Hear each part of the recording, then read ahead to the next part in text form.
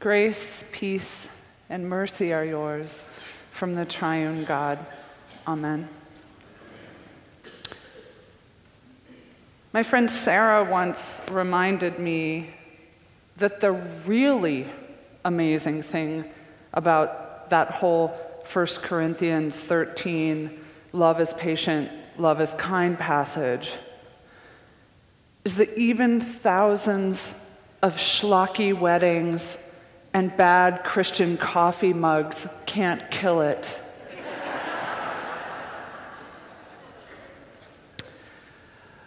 Paul's hymn to love is perhaps one of the most recognizable texts in the New Testament, and it's really beautiful. But of course, it has just about nothing to do with romance, for which I am deeply grateful. I cringe at the notion that it is romantic love that can right all wrongs and make us more beautiful and heal our every wound and help us finally discover our true value. I mean, that might sell commercials on the Hallmark Channel, but life isn't a made-for-TV movie with a tidy ending. We can be so idealistic about human love, even though the reality of love is tricky. Human love is profoundly imperfect and almost always unreliable. The reality of human love is that human love is a show-off. Love gets its feelings hurt. Love sulks and broods and whispers mean things sometimes. Love is messy and desperate and often goes cold. Love morphs and changes and is hard to hold. Love eats the perfectly ripe banana you were saving for breakfast and gets totally avoidable parking tickets. All the rom-coms in the world can't change the fact that human love is complicated and that the issue of love is complicated for us because we so often are loved poorly, loved incompletely, loved conditionally.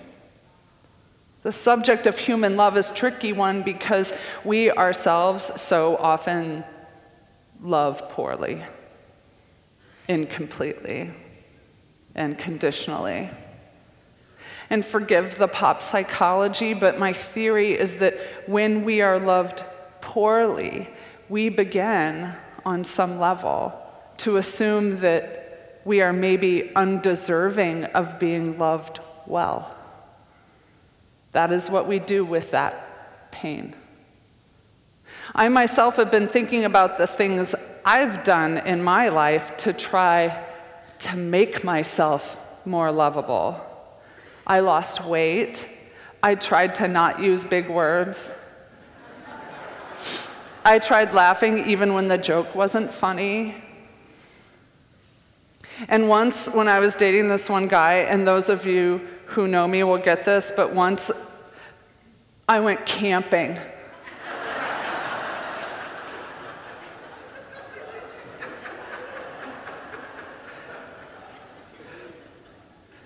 What I mean is that I tried showing the other person only the parts of myself which I thought were possibly lovable.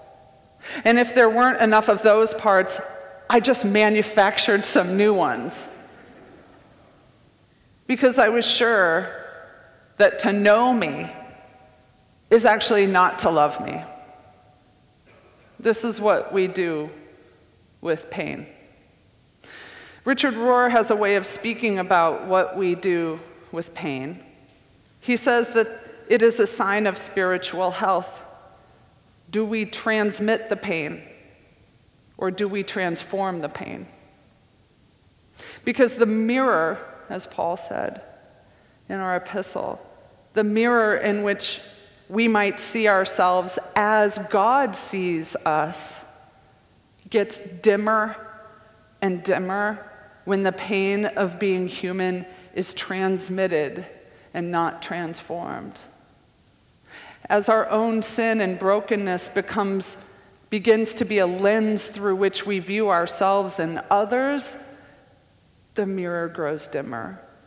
And then the pain of not knowing who we really are becomes transmitted through all the things Paul describes: arrogance, impatience, unkindness, envy, selfishness. It can be a desperate cycle based on something as simple as the truth. My mother Peggy once spoke, "Honey, bullies just bully out of their own hurt inside as if they just have to spread it." But this is true of so many things when we think about it. I know that my own hurt is almost always the origin of my poor treatment of others, because hurt people hurt people. And I think what Paul was saying to his little church plant gone bad was, stop transmitting your pain.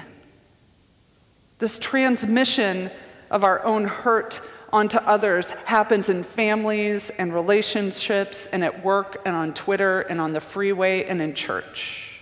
What I'm trying to get at is that this letter to the church in Corinth wasn't providing a sentimental reading for their weddings.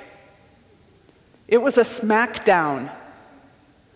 They were bickering and dysfunctional and competitive. Some of them had some mad skills but were being asses about it, as though being church together had become like a competitive sport.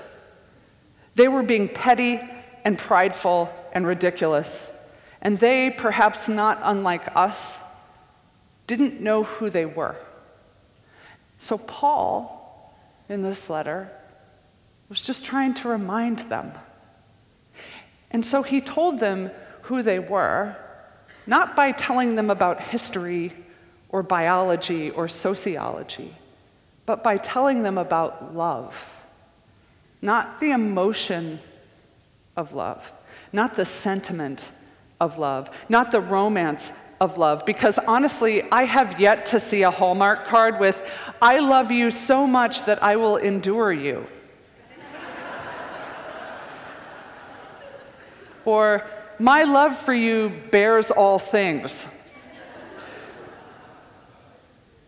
No, Paul writes of love as origin, love as source, love as God, and God as love. This love has really nothing to do with feeling nice. It's actually not about feelings at all. It's about truth. It's about the truth of who we are through the eyes of a God who knows us fully, the truth of who we are in a mirror undimmed by pain. This love described by Paul isn't mushy and sentimental. It's tough, and it's unwilling to yield. This love, which is patient and kind and isn't rude or boastful and is self-giving and all that, here's what's scary about this kind of love. There's no making yourself worthy of it. You can't manipulate the kind of love Paul writes about. There is no amount of weight loss, piety, personality management, big smiles, or strained pretense that can affect this love. And maybe in the absence of manipulating, we stand bare before the eyes of God. This love is found in the gaze of a God who looks upon us naked and unashamed. Because this type of love is characterized by the giver, not the receiver. Gone are the strivings and manipulations and efforts to make ourselves more lovable. Nobody has to pretend to enjoy camping. In the face-to-face gaze of God, the beloved, we aren't loved because we're known. We're known because we're loved. We're known by God because we're loved by God. Think of that. The truth of who we were before any pain and hurt was transmitted to us by those who were hurt and in pain. Before we forgot our song, we were loved.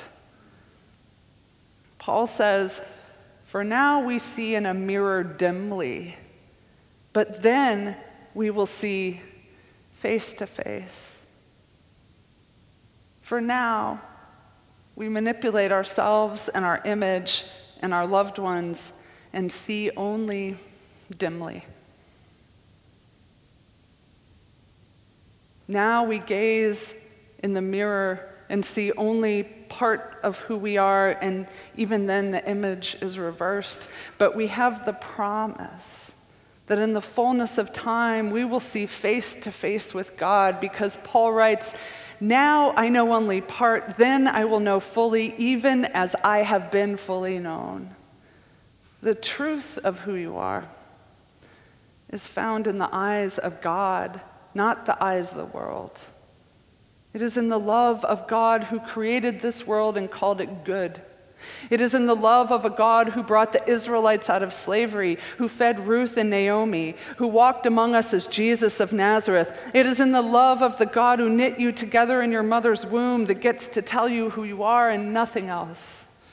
Not the media, not a family who wishes you were different, and not even yourself, really. Only the God who knows and loves you fully can tell you who you are. And this is true of everyone, the good, the bad, and the boring. I think Paul might be telling us that we can be the face of such love for each other.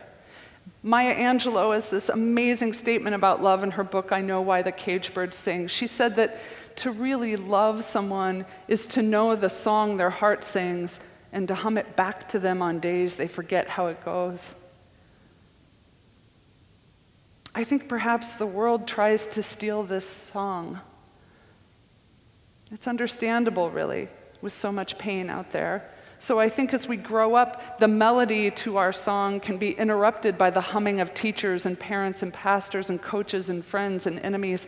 But perhaps when we know that we're loved by God in the fullness of God's knowledge of us, we're free to live in this love, free to transmit the love of Christ in a hurting world, free to see ourselves and others as God sees us, not because we're good, but because we're loved. And seeing just a glimpse, wanting it, moving toward it, brings us closer to what is promised to us forever, that we will see God, who is love, face to face, undimmed. Amen.